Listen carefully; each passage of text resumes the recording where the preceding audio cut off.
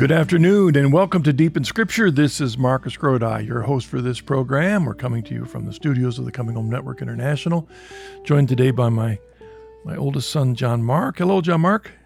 Hey, Dad. How's it going? How are the cows down there? Oh. Just fine, I think. Got a new one or more than one? We got a new two. We had one big polled Hereford bull by himself.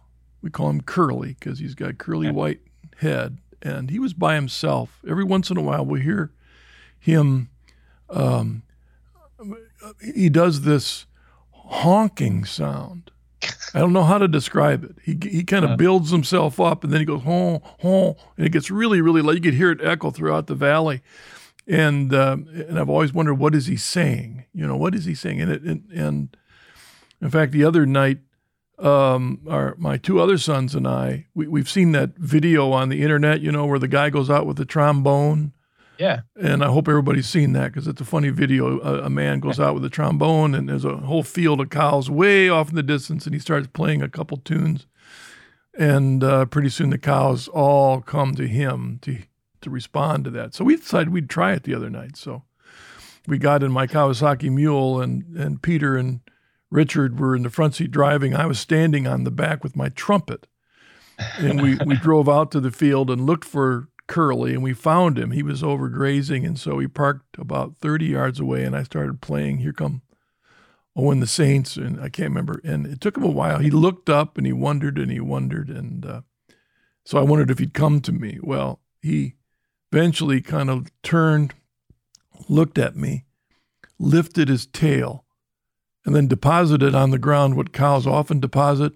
And then with a shake of his head, he just left. So he was just wondering, what are these stupid humans doing? Some people just don't appreciate art. I mean, that's... I have a feeling the cow appreciates art a whole lot more than me, and he just realized the level, quality of what we were doing. Anyway, so we decided that what he was honking and mooing about was that he was lonely. So yesterday morning, I drove back towards Steubenville, visited with a family, mutual friends that have a farm, and I brought Curly 2 girlfriends to graze with him. And so now they're doing the honking. I'm not sure if that's good or bad, but I'm studying cow language to know. Anyway, for those of you listening, that kind of sidetrack onto farming in some ways connects with, I'm thinking a little bit what we're going to do deep in Scripture today. I suppose what we're doing now, those of you who are regular listeners, thank you for that. We're kind of doing a father and son episodes of Deep in Scripture because I'm inviting John Mark to join me with some reflections on some scriptures. And in fact, I was going to ask you, John Mark, when we do these, how do you decide what scripture you want to do when we gather? Yeah, well, my scripture study consists mostly of following the liturgical life of the church. And so I pray the Liturgy of the Hours morning and most evenings. The family we read the gospel, the church's gospel of the day, or the selection from the Mass during our breakfast, and then we do night prayer from the breviary in the evening. And so we've got selections from scripture throughout the day that connect with the church's liturgical life. So that I tended to let that lead my scripture study. And so then usually when I'm picking something, I'm thinking back, okay, what are the gospels that have been coming up lately in the Mass readings? What are some of my favorite psalms that are coming up in the Liturgy of the Hours? And usually that ends up being one of the things I pick. All right. Well, in case you were wondering, audience, we don't follow any liturgical schedule in our Deep in Scriptures. It's more what is the topic that's come to our mind at the given week as we're thinking of doing this. And I posed to John Mark a question this morning as we were thinking, and it was first of all, let's bring together some simple scriptures. Mm-hmm. But what are some, maybe the simplest scripture we can think of that describes the essence of how we understand the church? I think that's the question I posed to you, John Mark. And the reason that question came to my thinking was because of the time that we're going through now, what are we, the third month of this shutdown, in which the bishops, not just of America or of our local state, but pretty much around the world, have closed down the churches and the sacraments to millions of Catholics around the world. But not just Catholics, we also know that the governments have closed down churches around the world. So our separated brethren are experiencing the same thing. I haven't been to actual Mass since the end of February. I know that they've just started to open, but I've not been able, because of where we live, the church isn't open. I've watched it on TV, watched it on EWTN. You and I, we watched the local Mass there in Toledo on TV. And I've been reading, as I think you have, on the internet, a great range of concerns and thoughts that laity and priests and bishops are having about, cardinals are having about the effects of this time on people. I just read this morning an article by a cardinal who believes that he's concerned that this separation from the Mass is going to affect the loss of people's appreciation of the sanctity, the holiness, the sacrificial nature of the Mass. And there'll be people that say, hey, I kind of like sitting here in my lazy boy watching Mass on TV. Hey, that's pretty slick. I can real quick trip to the bathroom or over the refrigerator, and I don't have to mess with anybody else. I mean, it's kind of like why most of us don't go to pay big bucks to go to football games anymore. We can sit there in a living room and watch it and get repeats. Mm-hmm. You can't in real life, but so the question is, will people return to the church, to the sacraments, to the Eucharist? Will they lose that? And so that's why I thought, well, with all these different opinions on what's going to happen, maybe the question is, that's why I thought, what is the scripture that for you, John Mark, simply states for you what is important when we think of the church? And I thought of 1-2. Mm-hmm. All right. So usually I go first. Do you want to go first this time, or you want me to go first?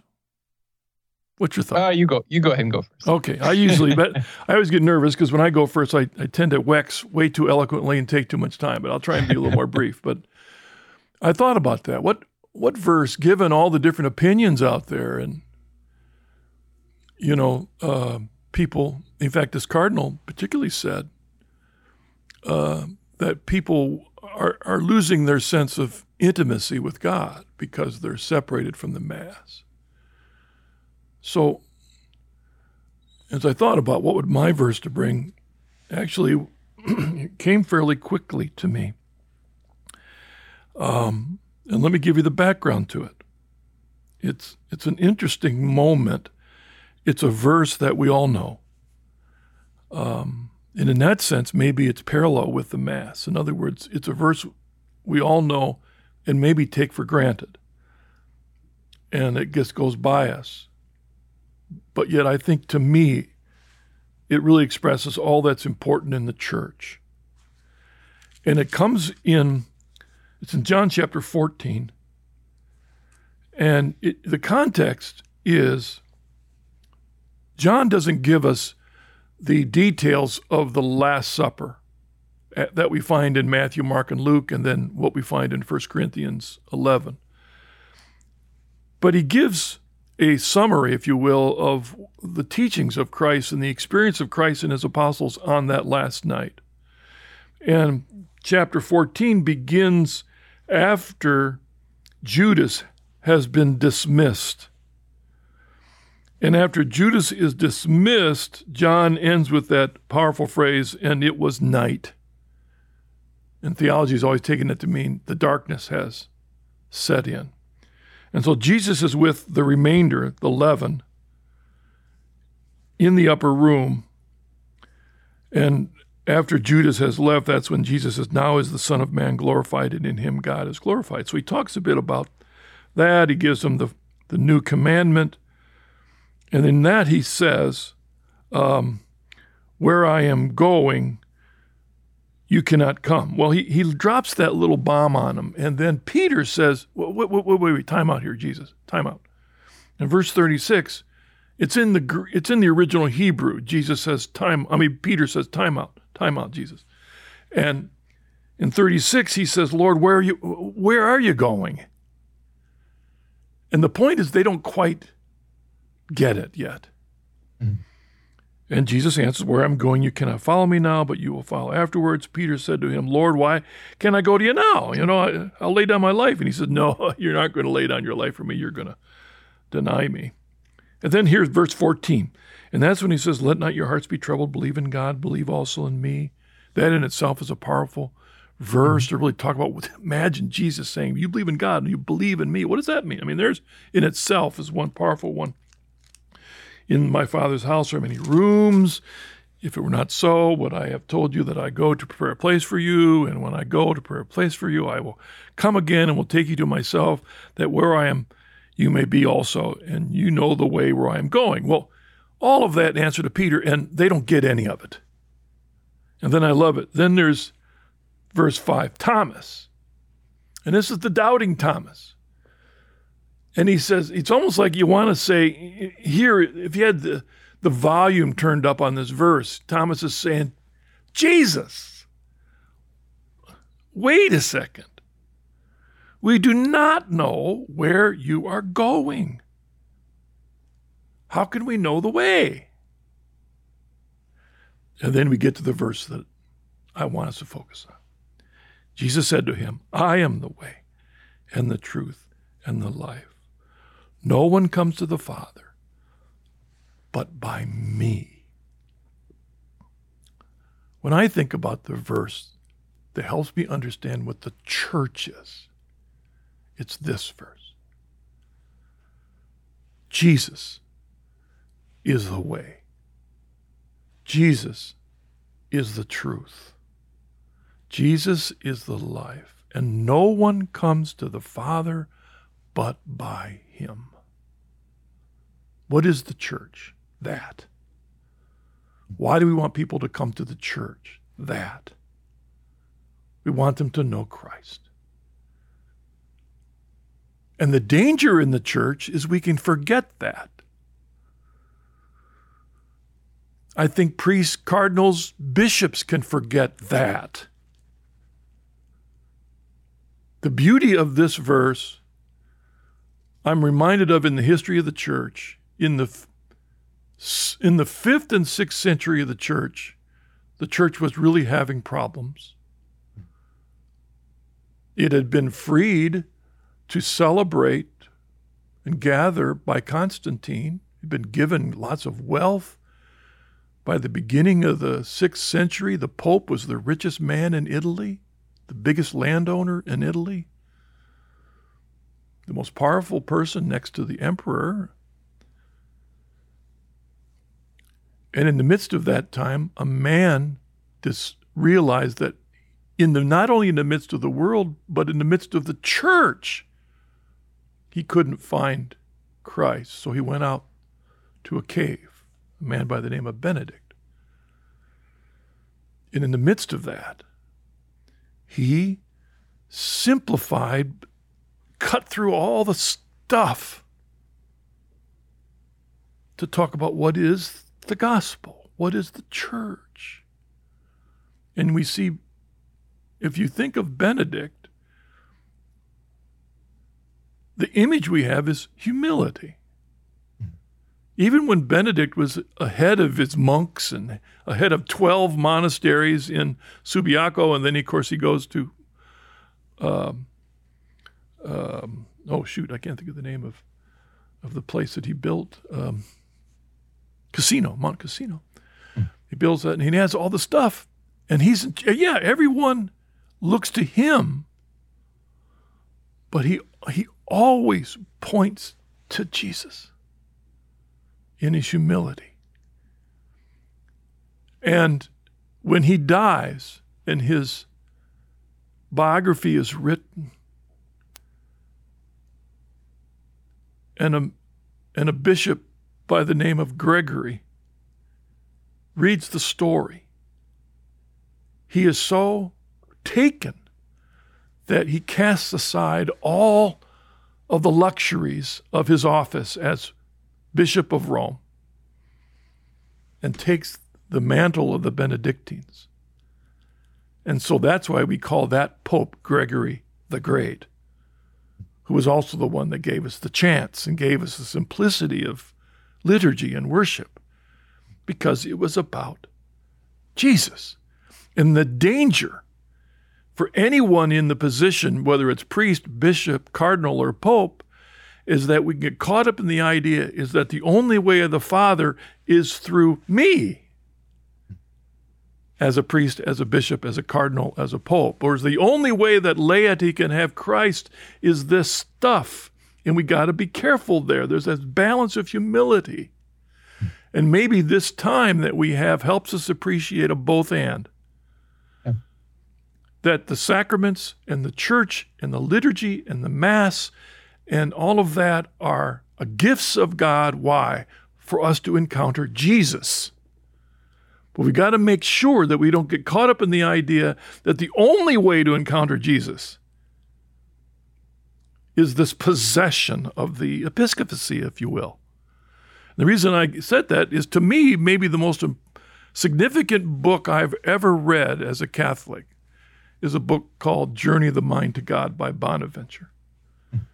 And his approach to the intimacy of Jesus is not primarily when you go to Mass.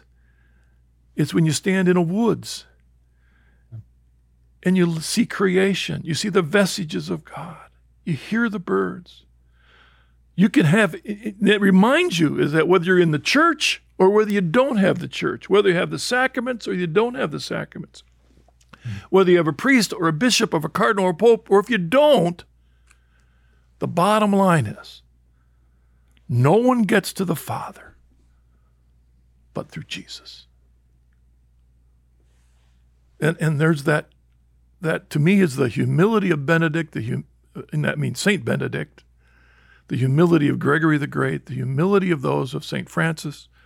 You know, on the Journey Home program, behind me I have the picture of the Vatican. To me, a better symbol of the church would be the image of St. Francis. The simplicity of living the gospel focused on Christ. Hey, Mark. Well, I like this a lot. You're talking about this misidentification that can occur in the church with kind of placing the locus of the gospel too much on maybe the structures or the things or the people. There's been a lot of talk in recent years about the problem of clericalism, and certainly that could come from a cleric, but it can also come from the laity themselves, who look for things or people that they can place their practical living out of their faith in. But that faith has to be placed in Christ. And again, it is an interesting situation that we are in now. Obviously, it is a great tragedy and a misfortune that a difficult time that we're going through, that we can't receive the sacraments in the normal way that we do. Obviously, there's a lot of hardship, and there are a lot more people out there going through greater hardship than we or our listeners. But on the other hand, think of all the scriptures that you've been studying on Deep in Scripture the past months, so the ones that we've talked about together. Are we growing in contentment? There's no situation we can be placed in which we can be removed from God's hands, from His presence. There's no worldly, temporal disaster or set of circumstances that can separate us from the love of God. The sacraments are a great gift, but if someone takes the sacraments away from us, they can't take us away from Christ. We still have Him. Yeah. We're still Christians. We still have that relationship with Christ. And to experience a time where we're unable to connect with those sacraments and to focus simply on the loss, I feel like is a great missed opportunity. Yeah. When I was going to say there's two extremes. Yeah. There's yeah. the one which is the more Catholic extreme, which is I can't have intimacy with Jesus. Right. Unless I'm in a Catholic church, unless I'm in the presence of the Eucharist, to the extreme where, well, now during this time, I've lost my intimacy with Christ. Right. The other extreme is more the Protestant version is I don't need any of that. Right. I just can have Jesus out in the woods, or I can have Jesus wherever, we're at the golf course or wherever. That's the flippant, the other extreme. Mm-hmm. But it's a both and. Mm-hmm. And I say to my separate brethren, those of us that we work with that are being drawn home to the church, because, the value of the sacraments, that the truth is, and I have to say this personally, I've never felt closer to Christ just because I became a Catholic. I've never felt closer to Christ just because I was in the sanctuary or because I was in the tabernacle or by God's mercy and grace, I believe, an intimacy with Christ that I've had for over 45 years. By the mercy of his grace. Not because I'm such a great spiritual guru. No, it's by his mercy and grace. And I recognize and appreciate the intimacy, the unique intimacy that we have with Christ in the presence of the Eucharist. But I also know that by John 15 that he dwells in my heart through the indwelling of the Spirit that I received in baptism and confirmation and through reading of Scripture and through prayer and through confession and through that he's here, he's within me. Yeah. He's within you. There's an intimacy there. It's a both and. Yeah. Protestants emphasize more the one. Catholics sometimes emphasize more and only the other sometimes. It's a both and. Yeah, one of the reasons, we're very blessed in the Coming Home Network to work with people who work with Christians, baptized Christians who are being drawn home to the church. So many of them, their stories, their testimony is so inspiring because they came to know Christ first. Obviously the divorce in the church, the schism, the so-called Reformation is a great travesty, a great wound in the body of Christ. But there have been good fruits of God in God's providence that he's brought out of that. And one is that many Christians, I guess on the flip side, many Catholics we know, they grow up, they go through the system, and somehow they miss the crucial point. They miss the relationship with Christ, and they have to end up leaving. And then they discover Christ out there in an evangelical church, and then they're brought home because it finally clicked. So many of the evangelicals that come to us, they're not coming to us because they're lacking a relationship with Christ. They know Christ. And because they've submitted their lives to him, now they're saying, Lord, what do you want me to do? What's the most that you want to give me? Because I want everything that you want to give me. If you are the way, the truth, and the life, I want the whole way, all the truth, all the life that you want to give me. I don't want just my version of that, my conception of that, my comfort zone. I want all that you want to give me. And so that's why they become Catholic. And that's why, it's such an honor for us to work with them, because these are people who are approaching the church having discovered, Christ has more he wants to give to me and to the people of God. I want to be part of that. That phrase, I am the way, I am the truth, I am the life. No one comes to the Father but by me. What we try to do in the Coming Home Network, as a result of our own journey, is we've come to understand more of what Jesus meant by me.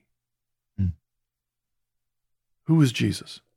Yeah. And then we get into the mystical body of Christ. The church, to a certain extent, is Jesus. Right? When Paul responded to Jesus on the road to Damascus, Jesus says, why are you persecuting me?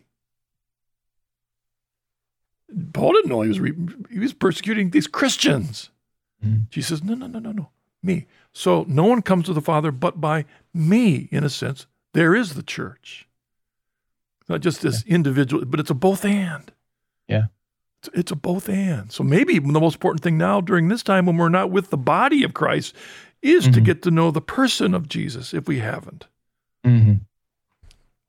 And one of the best ways to get to know the person is, the classic phrase, the imitation of Christ. Christ says, "I am the way." Well, we imitate Christ. We take up his way of life, his way of praying, his way of relating to others. And so there too, we discover another deepening of our understanding of who Christ is. Because once you begin to imitate him, you realize, suffering takes on a whole different meaning. The Jews of the time who thought that Christ, the Messiah, was going to come and conquer the Romans, that they had it wrong. They didn't understand what it would really mean to enter into the way with the Messiah, and to imitate him and to be joined to him and to love him. That way is something we all have to explore, and we don't have to go out there to explore it. He's given us a life and a vocation. He gives us thousands of opportunities every day to take up our cross and follow him. Was it last Sunday that we sat in your living room and watched the local mass? Mm-hmm. You and your family and Marilyn and myself and I don't know if your puppy Rosie was there with us, but we were all she was wandering around. Yeah, they were gathered in the living room. They were watching mass from the parish in Toledo called Little Flower, mm-hmm. and of course that's focused on Saint Therese of Lisieux, who's a little flower, and the priest giving the homily quoted something by Saint Therese, and I also remember that there's another famous woman, Catholic woman in the church, that said the exact same thing, but it's ironic that they come from completely different perspectives of the church. Saint Therese says, is you got to see Jesus in the people you meet. You've got to recognize that. When you meet someone, you always recognize Jesus in that person. Another person has said that is Dorothy Day. Yeah. So, Dorothy Day and St. Therese are completely different in terms of their understanding of that, but they both recognize the same thing. So one of the ways that we, as you're saying, John Mark, we grow in Christ in imitation of him involves seeing him in other people. How do we treat Jesus Christ in the way we treat other people? Now we have a time, rather than whimpering and moaning around, is do we see Jesus? Mm-hmm. That's really the important thing. Because if you don't have Jesus now, if you don't appreciate his intimacy now, I don't believe you're going to get him back just because you go into Mass. Amen. It's a both and. All right, John Mark, what verse do you bring to the table today? Well, we were thinking along the same lines because my verse is, you don't have to flip very far. It's in my book, just the very next page. It's the same discourse. Again, I think we were thinking along the same lines. Same discourse that Christ is going through after the Last Supper. And obviously, so for me, the reason it came to mind is because these are coming up in the Mass a lot lately. The Mass has been going through these passages from John. But mine is John chapter 15, 5 through 11. And of course, it's another very familiar one to everyone listening. I am the vine, you are the branches. He who abides in me and I in him, he it is that bears much fruit. For apart from me, you can do nothing. If a man does not abide in me, he is cast forth as a branch and withers, and the branches are gathered, thrown into the fire and burned. If you abide in me and my words abide in you, ask whatever you will, and it shall be done for you. By this my Father is glorified, that you bear much fruit, and so prove to be my disciples. As the Father has loved me, so I have loved you. Abide in my love. If you keep my commandments, you will abide in my love, just as I have kept my Father's commandments and abide in his love. These things I have spoken to you, that my joy may be in you and that your joy may be full. So again, there's a lot of sentiments that are expressed in many different ways throughout this long discourse. You could have picked many of them, but again, I think I was thinking along the same lines as you, that for me, if I try to sum up, I think as you put the question to me this morning, what's a verse that kind of expresses the essential aspect of our Catholic faith, what it means to be a Catholic, what's really core and essential, this notion of abiding in Christ. And again, there's many verses we could go to explore that, but to abide in Christ in the way we most are able to, whatever situation that puts us in, whether whether you're one of the people that we're working with who's not yet a part of the church, but they're asking God, what more do you want from me and for me? Who's looking on their way in, or whether you're a Catholic right now who's maybe for the first time separated from the sacraments. The point is, wherever we are members of the body of Christ, and we're called to that intimacy. We're called to abide in Christ. And it's only to the degree that we're abiding. And also so think of the notion of abiding too.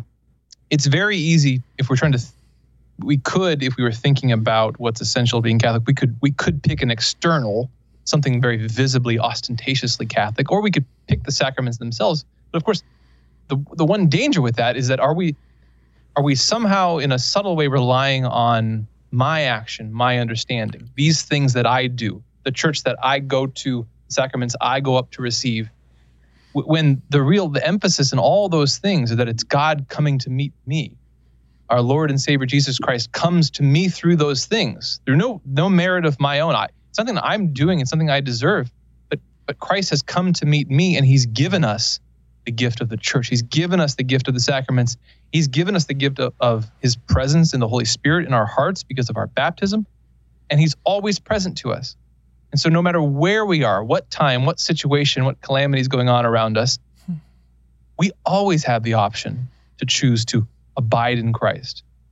And he'll bless that, and he wants to give us the joy of that abiding. And also it's through that abiding that will bear much fruit. Again, ideally, we're all aiming to be saints. We're aiming to be fully submitted and conformed to Christ, availed of all the graces he wants to give us through the church, and we will abound. We will be fruitful based on whether we do that. But the point is, whenever, as you were saying earlier, whenever we get focused on one of the trees, we miss the forest here. And the forest is that Christ is always present to us, and we can always remain in him. So we have to keep that focus on, again, just with both of your passage and mine here, it's the same thing, that it's about that intimacy with Christ and availing ourselves of whatever, all the ways that he wants to communicate himself to us. Yeah, really, the both and of it is really important. I've often said what separates a Protestant from a Catholic, and this is kind of a caricature, of course, but too often Protestants focus on either ors, which has led to so many divisions.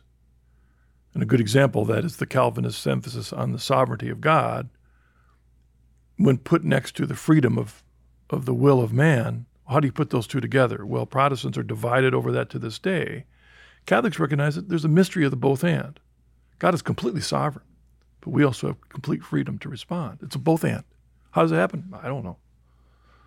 Often that's why St. Paul and St. Irenaeus, both of them said, guys, don't get caught up in words. Keep it simple. Leave it alone. Yeah. You get caught up in words, and look what it did to the first centuries of the church. People fighting at each other, and they had to have councils to figure out this and that over one letter. Homoousios, what? They're at each other's throats. Don't get caught up in words. The simplicity of it, the both and, leave it there, the mystery of it. And I think there's some of that we talk about what's church. What does it mean to abide in Christ? I was talking to your brother recently, or Peter, who's going to be ordained a priest here in a couple of weeks. And we were out at the farm, and we've been spending a lot of time just listening to the birds and we were talking about, what about the people that normally only receive Mass once a year? There are people around the world today who, at most, can get to Mass once a year. And I made the comment that when I'm out here in my woods, where our house is, it's really a bird sanctuary, if you will, as well as a raccoon and squirrel sanctuary, but they're all over the place, and we got cows.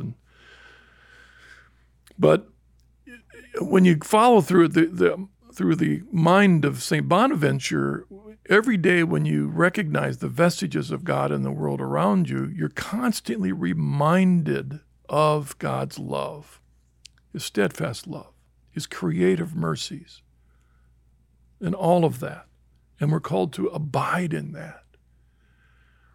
But at least once a year, the church says, I want you to look upon the man that died for your sins. If anything, what does the Eucharist remind us of? Whenever you eat this bread and drink this blood, you proclaim his death until he comes again. The point of the Eucharist, the Mass, is to remind us of the sacrifice of Christ and to celebrate it again. I mean, of course there's this, but it's the both and. Mm-hmm. It's remembering his love, our life, and seeing the vestiges. Every time you look on one of your beautiful children, one of my grandkids, there is an image. And then the crucifix reminds us, oh yeah, and he died for us for this. Yeah, what you said earlier, this notion of if I find this very challenging. I feel like I'm going to have to go pray about this a bit. If you are not striving for and finding intimacy with Christ now during this penitential fast we're experiencing as a church and as a world, will you find him when you're able to return to the Eucharist? That's a real challenging question. And I feel like there's a mystery, kind of an arrow pointing both ways there. Maybe it's another application of the principle, and you can give the scripture reference of, to he who has, more will be given. To he who does not have, what he has will be taken away. If we show up with nothing, what are we expecting to find there? If we don't have a desire for the Eucharist, if we don't have a desire for prayer now, we're not entering into intimacy with Christ now in our quiet moments, in our closet, in the crosses of our daily life, in those opportunities. What does that say about our whether or not we'll really encounter Christ when we're able to go there? On the flip side, I love that notion too, of when we, in some sense, the whole world is a sacrament. It's a way that God comes to meet us. But when we go to Mass, when we look at the crucifix, when we receive the Eucharist, it's like the world is re-sacramentalized. We remember why this whole world is redeemed. We remember why the whole world, with all its brokenness and its sin, remains the sacrament of our salvation. All the interruptions, all the turmoil, all the things that come to us, all of our duties, all of our crosses, those are the means of our salvation because of Christ's sacrifice. So I think, again, another both and here. Whenever we're apart from the sacraments, whether it's from day to day or week to week, or whether it's a time like this where we are really separated in a way that may be very different from many of us, although it may not be different for other people in the world, we have to be finding Christ, intimacy with Christ now, so that when we go there, we will recognize him in the breaking of the bread, like the disciples on the way to Emmaus. On the flip side, when we return to Mass, when we receive the Eucharist, that is the opportunity to be united with Christ in this special sacramental way, precisely so that we can go back out and see everything differently, see our opportunities, our crosses, as you said earlier, see every person, recognize that's a person for whom Jesus died. Yeah. And I need to see Christ in that person too.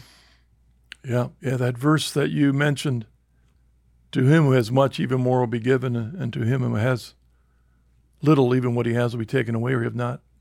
It's one of those really complicated ones. Yeah. It comes right at the end of the parable of the talents. Right.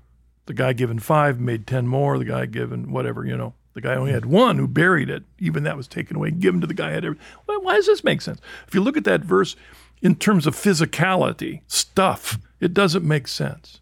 Mm-hmm. But if you bind it with the other verses, the other parables, where the seeds were planted on all different kinds of soils, and in all those cases, they represent people who heard the gospel, but the only one that produced fruit was the one that understood. That's the difference. So in the other verse, the having, he who has, is not having a physicality, but it's having Christ, understanding a deeper. And if you have that, more will be given. But if you don't have that, even what you do have, you lose. So it really is a deeper spiritual journey.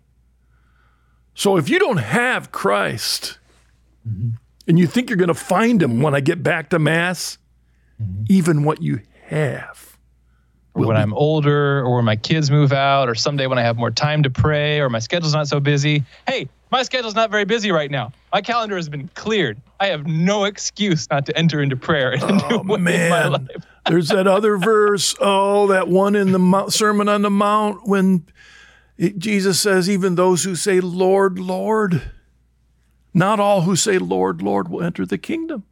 And they say, but we did all kinds of things. I ran an apostolate. I had a TV show called The Journey Home. I did all this stuff. And Jesus says, but I didn't know you. I didn't know you. So we can't wait to know him once the church is open. We need to know him now. We need to know him now. So, John Mark, do these verses fit together? Yes, they do. Yes, they do. They really do. And I guess they both connect with the idea, I think really particularly your verse about what it means to abide in Christ. And it's not a one-time thing. Oh, I accepted him 50 years ago and was baptized, and therefore, no, it's a daily walk, which involves daily examination of conscience. It involves prayer, as you talk about Liturgy of the Hours, what a great gift to the church. It involves loving. In the context of both of ours, right before my verse and right after your verse, Jesus both times talks about the new commandment. Both times. Yeah. It's when he repeats it, about loving. Yeah. So, all right, John Mark, thanks a lot. Thank you for joining on Deep in Scripture. I appreciate this every time. And thank you I hope to have you back next week, too, on the program. And those of you joining us on this program, I hope that you enjoy this series. I hope you also find the other things that we offer in the Coming Home Network an encouragement to you. And if you haven't very often, go to chnetwork.org. Check out all the other resources we have there to help you on the journey. So God bless. Thank you for joining us, and we'll look forward to being with you again next week. Deep in Scripture is a production of the Coming Home Network International. To hear more episodes, view our full archive of written and video conversion stories, participate in our online community forum, and more, visit chnetwork.org. You're also invited to explore free membership in the Coming Home Network and receive support on your own Catholic journey. Again, visit chnetwork.org for more information.